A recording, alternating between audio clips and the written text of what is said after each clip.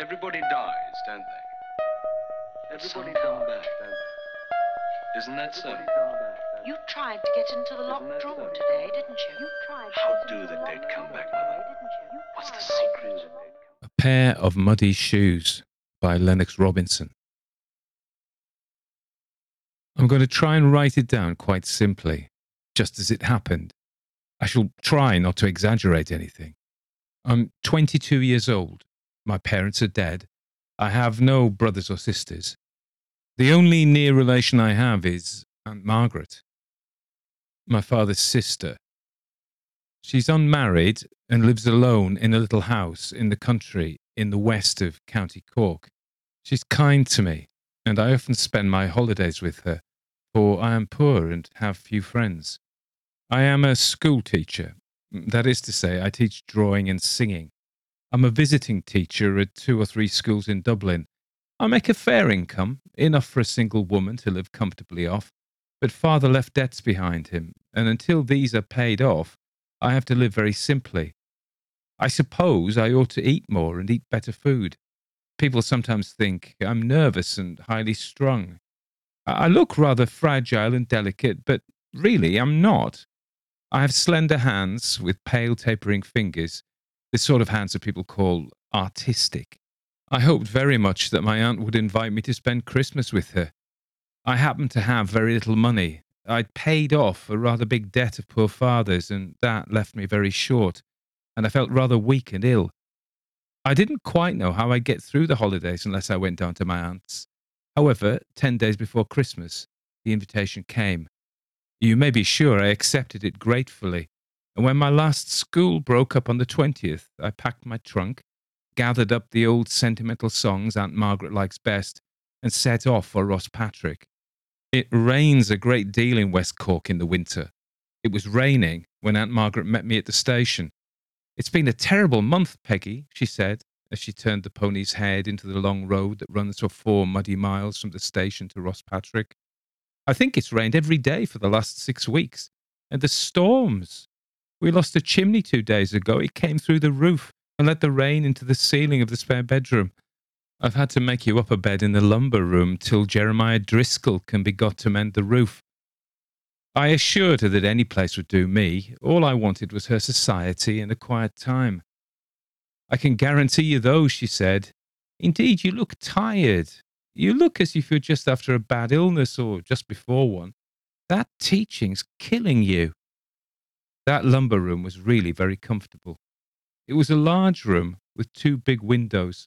It was on the ground floor, and Aunt Margaret had never used it as a bedroom because people are often afraid of sleeping on the ground floor.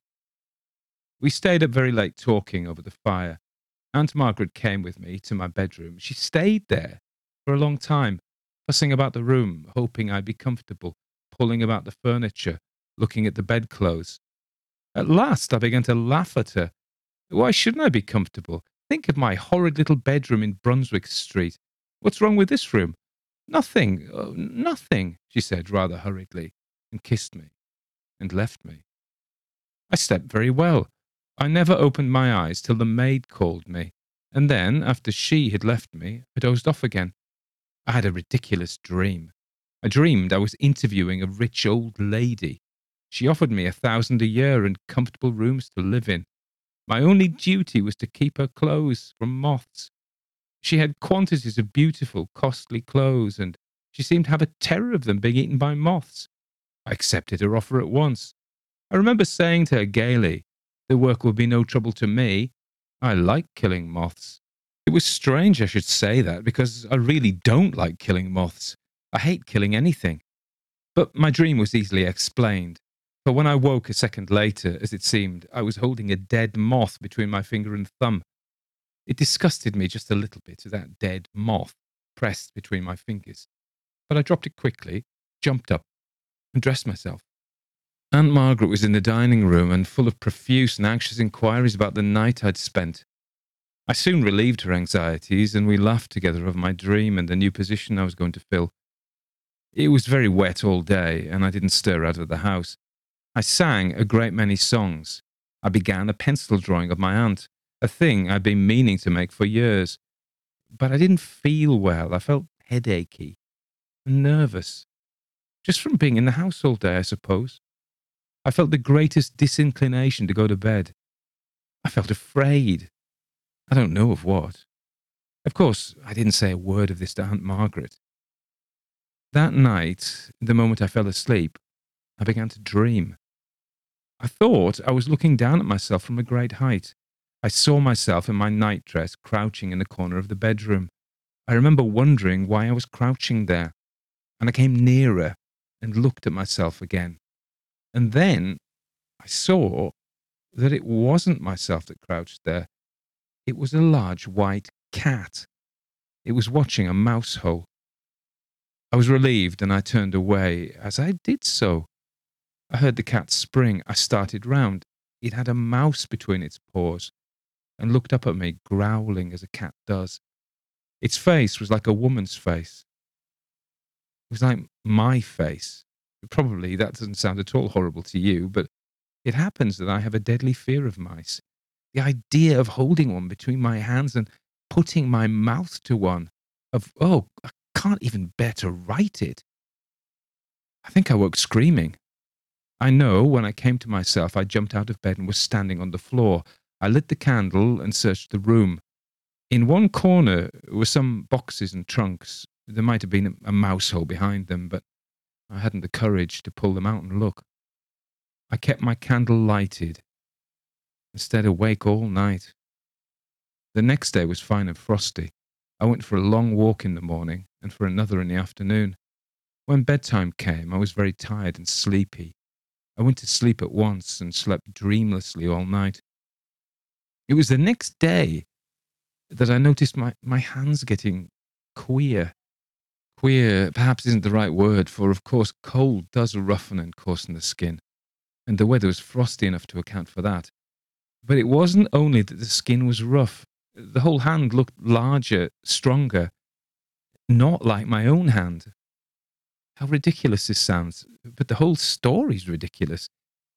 I remember once when I was a child at school putting on another girl's boots by mistake one day. I had to go about till evening in them, and I was perfectly miserable. I couldn't stop myself from looking at my feet, and they seemed to me to be the feet of another person. That sickened me. I don't know why. I felt a little like that now when I looked at my hands. Aunt Margaret noticed how rough and swollen they were, and she gave me cold cream, which I rubbed on them before I went to bed. I lay awake for a long time. I was thinking of my hands. I didn't seem to be able not to think of them. They seemed to grow bigger and bigger in the darkness. They seemed monstrous hands, the hands of some horrible ape. They seemed to fill the whole room. Of course, if I had struck a match and lit the candle, I'd have calmed myself in a minute. But frankly, I hadn't the courage. When I touched one hand with the other, it seemed rough and hairy like a man's. At last, I fell asleep. I dreamed that I got out of bed and opened the window. For several minutes, I stood looking out. It was bright moonlight and bitterly cold. I felt a great desire to go for a walk. I dreamed that I dressed myself quickly, put on my slippers, and stepped out of the window. The frosty grass crunched under my feet. I walked, it seemed, for miles along a road I never remember being on before. It led uphill. I met no one as I walked. Presently, I reached the crest of a hill, and beside the road, in the middle of a bare field, stood a large house. It was a gaunt, 3-storied building. There was an air of decay about it. Maybe it had once been a gentleman's place and was now occupied by a herd. There are many places like that in Ireland. In a window of the highest story, there was a light. I decided I would go to the house and ask the way home. A gate closed the grass-grown avenue from the road. It was fastened, and I could not open it. So I climbed it. It was a high gate, but I climbed it easily, and I remember thinking in my dream, if this wasn't a dream, I could never climb it so easily. I knocked at the door, and after I had knocked again, the window of the room in which the light shone was opened, and a voice said, "Who's there? What do you want?" It came from a middle-aged woman with a pale face and dirty strands of grey hair hanging about her shoulders. I said, "Come down and speak to me. I want to know the way back to Ross Patrick. I had to speak 2 or 3 times to her, but at last she came down and opened the door mistrustfully. She only opened it a few inches and barred my way. I asked her the road home, and she gave me directions in a nervous, startled way. Then I dreamed that I said, "Let me in to warm myself. It's late, you should be going home." But I laughed and suddenly pushed at the door with my foot and slipped past her. I remember she said, "My God," in a helpless, terrified way. It was strange that she should be frightened, and I, a young girl, all alone in a strange house with a strange woman, miles from anyone I knew, should be not frightened at all. As I sat warming myself by the fire while she boiled the kettle, for I had asked for tea, and watching me, her timid, terrified movements, the queerness of the position struck me, and I said, laughing, "You seem afraid of me." "Not at all, miss," she replied, in a voice which almost trembled. You needn't be. There's not the least occasion for it," I said, and I laid my hand on her arm. She looked down at it as it lay there and said again, "Oh, my God," and staggered back against the range. And so for half a minute we remained. Her eyes were fixed on my hand, which lay on my lap. It seemed she could never take them off it. "What is it?" I said. "You've the face of a girl," she whispered, "and, God help me, the hands of a man." I looked down at my hands. They were large, strong, and sinewy, covered with coarse red hairs. Strange to say, they no longer disgusted me. I was proud of them, proud of their strength and the power that lay in them. "Why should they make you afraid?" I asked. "They're fine hands, strong hands." But she only went on staring at them in a hopeless, frozen way. "Have you ever seen such strong hands before?" I smiled at her. They're Ned's hands," she said at last, speaking in a whisper. She put her own hand to her throat as if she were choking, and the fastening of her blouse gave way. It fell open. She had a long throat. It was moving as if she were finding it difficult to swallow. I wondered whether my hands would go round it. Suddenly I knew they would, and I knew why my hands were large and sinewy. I knew why power had been given to them. I got up and caught her by the throat. She struggled so feebly, slipped down, striking her head against the range, slipped down the red-tiled floor, and lay quite still. But her throat still moved under my hand, and I never loosened my grasp. And presently, kneeling over her, I lifted her head and bumped it gently against the flags of the floor. I did this again and again, lifting it higher and striking it harder and harder until it was crushed in like an egg. And she lay still. She was choked and dead. And I left her lying there and ran from the house. And as I stepped onto the road, I felt rain in my face. The thaw had come. And when I woke, it was morning. Little by little, my dream came back and filled me with terror. I looked at my hands. They were so tender and pale and feeble. I lifted them to my mouth and kissed them. But when Mary called me half an hour later, she broke into a long, excited story of a woman who had been murdered the night before, how the postman had found the door open and a dead body. And sure, miss, it was here she used to live long ago. She was near murdered once by her husband in this very room. He tried to choke her. She was half killed. That's why the mistress made it a lumber room. They put him in the asylum afterward.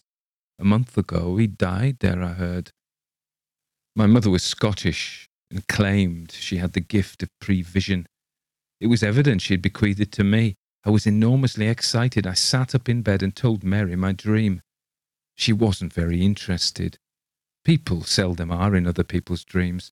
Besides, she wanted, I suppose, to tell her news to Aunt Margaret. She hurried away. I lay in bed and thought it all over. I almost laughed. It was so strange and fantastic. But when I got out of bed, I stumbled over something. It was a little muddy shoe. At first I hardly recognized it. Then I saw it was one of a pair of evening shoes I had. The other shoe lay near it. They were a pretty little pair of dark blue satin shoes. They were a present to me from a girl I loved very much. She had given them to me only a week ago. Last night they had been so fresh and new and smart. Now they were scratched, the satin cut, and they were covered with mud. Someone had walked miles in them. And I remembered in my dream how I had searched for my shoes and put them on. Sitting on the bed, feeling suddenly sick and dizzy, holding the muddy shoes in my hand, I had in a blinding instant a vision of a red-haired man who lay in this room night after night for years, hating a sleeping, white-faced woman who lay beside him, longing for strength and courage to choke her.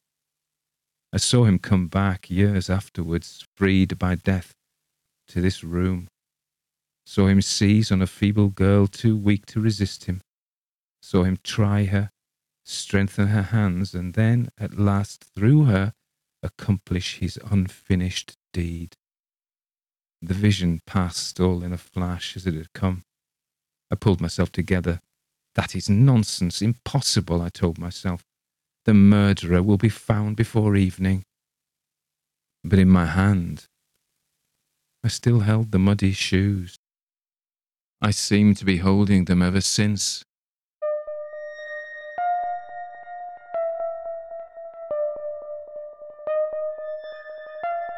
Everybody dies, don't they? Everybody come back. That was A Pair of Muddy Shoes by Lennox Robinson. Before I want to say anything about Lennox, as I know him, and his story, I want to say something about my microphone. I noticed that towards the end of that, there was a kind of a hiss rolling on and off the speech. And it was, I recorded it during the heat wave, and my recording area is at the top of the house, and there's no insulation, so the sun was just beating in. It was like an oven. So I wonder if it was anything to do with that. Anyway, I have two microphones now. You may not be interested in this, but you may.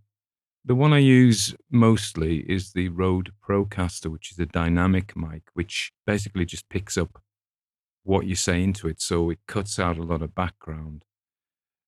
They say that for the nuances, you want to use what they call a condenser microphone. So I've got one of those, which is more expensive than the Rode microphone, Procaster, the dynamic, and I'm using it now.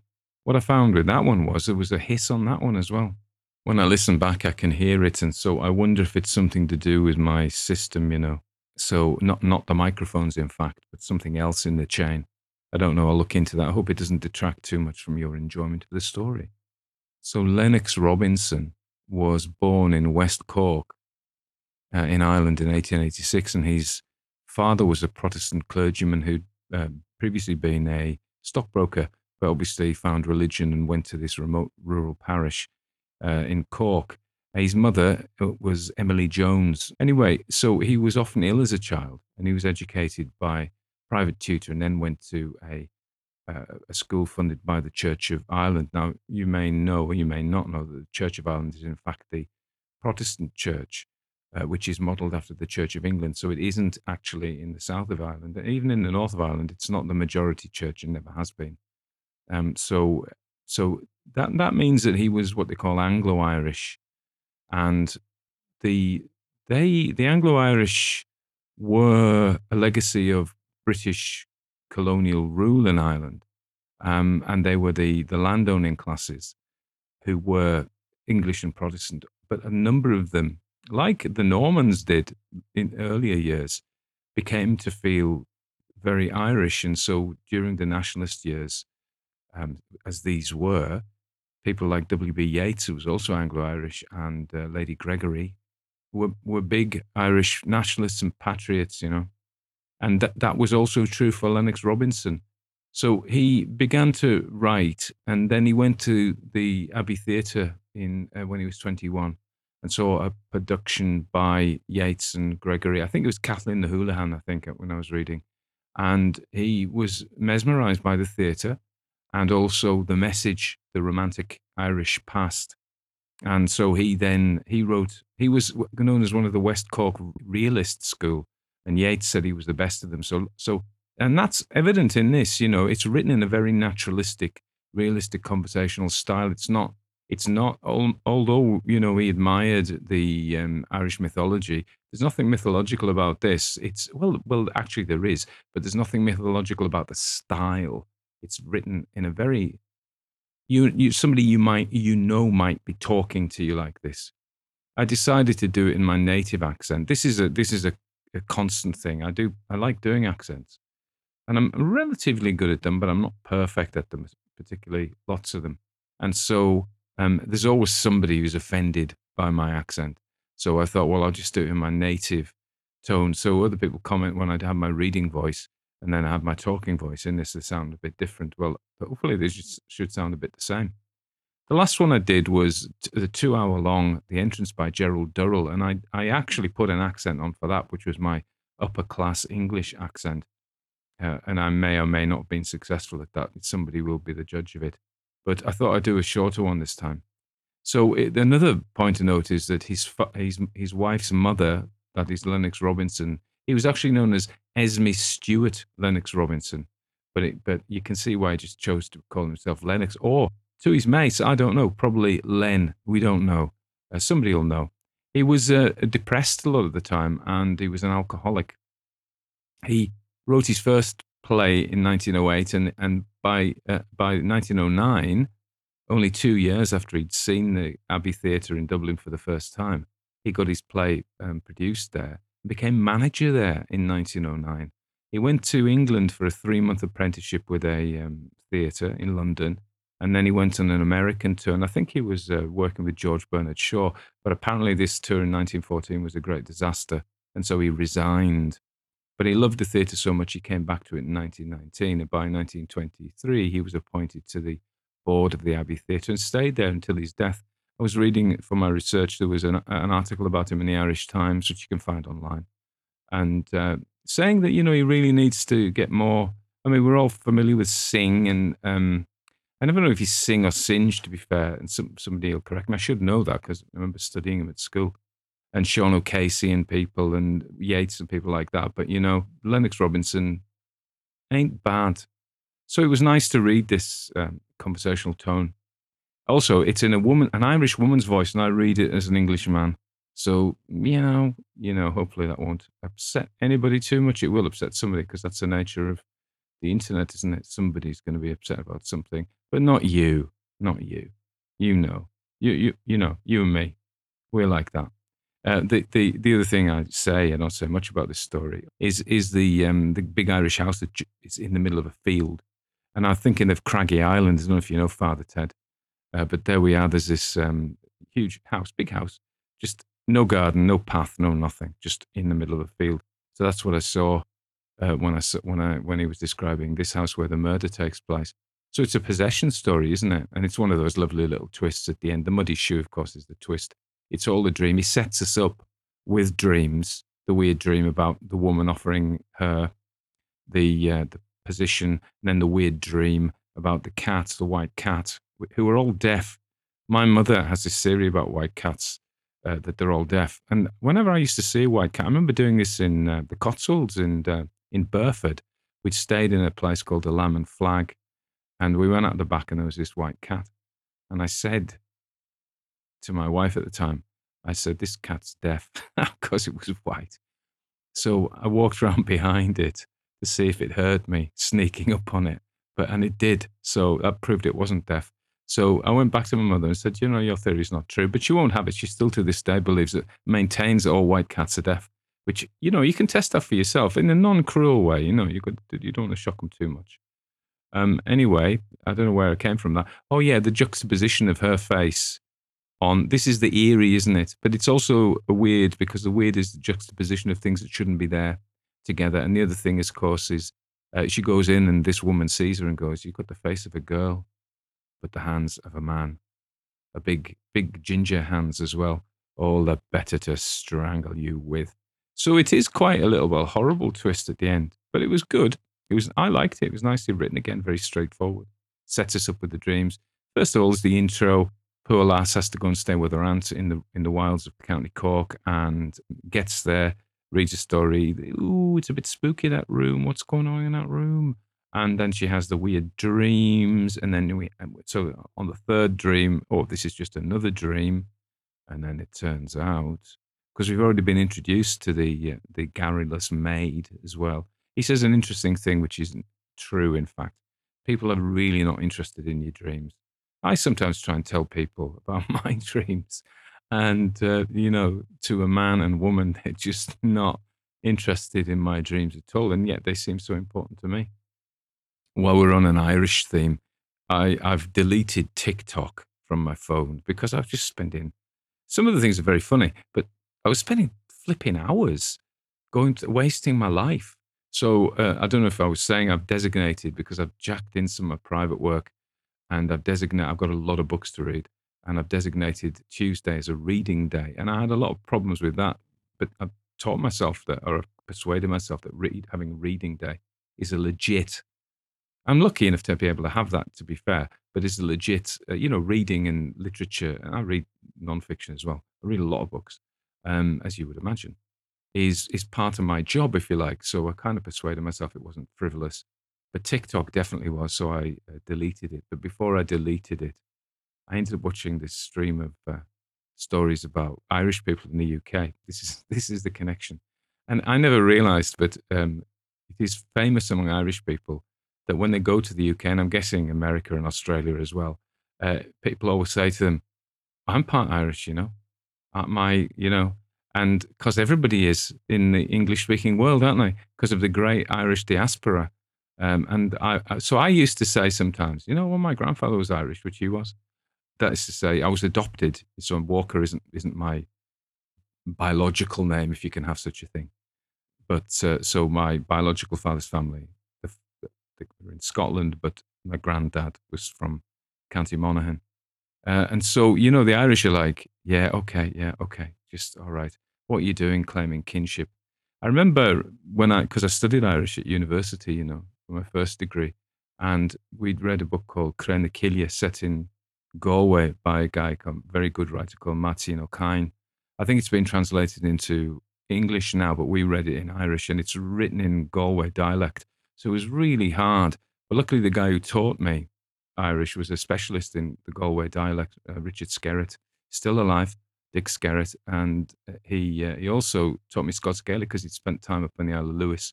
So anyway, they called them, I remember a word, the Punkoni, I think that was it, the Punkoni, and they are the returned Irish who've gone away, typically to the US in that, but I guess it's for anywhere, and they come back. And I'm going to finish off with a little Cumbrian story related to that. So before I became a psychiatric nurse, I worked for the tourist board in Cumbria and in Wales, in fact, but this is about Cumbria. One of my jobs was to set up local tourist groups of B&B owners and hoteliers and people with attractions, in the various areas. And we had to set up one in a place called Millam, which is a pretty remote, small town on the edge of the Lake District. It's an hour from Barrow-in-Furness and an hour from Whitehaven. So that means it's pretty remote. Anyway, we set this up. So we had the meeting, and I'm sitting there, and I go, right, well, we need to set this group up. So what we need is a chair and a secretary, the usual things, and a treasurer. So anyway, we get the volunteers for this. Is going pretty well. And then some guy goes, he says, but there's nobody from Millam in this group. Right, okay, because this was supposed to be the Millam. It was called the Black Coombe, in fact. That was a fancy name. The Millam Tourism Group. There's nobody from Millam in this group, he says. And one guy says, what? I'm from Haverig. Now, Haverig is a walk away from Millam. It's about 500 yards, maybe quarter of a mile. That may be 500 yards. I have to work my yards into miles. So he goes, aye. He says, aye, but you're from Haverig. So that didn't count. And then another guy said, well, what, Joe? He says, I'm from Millam. He says, aye, but you've been away. So this young man made the crime of going and living somewhere else for a few years. And once he came back, he was never the same. He couldn't claim the legitimate birthright of being a native of the place anymore because you went away. And that happened with me in Cumbria. I went away and lived elsewhere. So I've never been, even though my family are generations on my mother's side, generations unto generations, I've never quite done the same thing. Another story is another showing the interrelatedness of our communities is my daughter Catherine is going out with a young lad called Matthew. And it turns out I was in the same class of school as Matthew's mother. And I went, oh, goodness me, Gillian, yeah, of course. And then it turns out even further that Matthew's grandmother was a playmate of my mother, Catherine's grandmother. That's the way it goes around here. Anyway, enough of that. I'm going to America on Tuesday. How about that?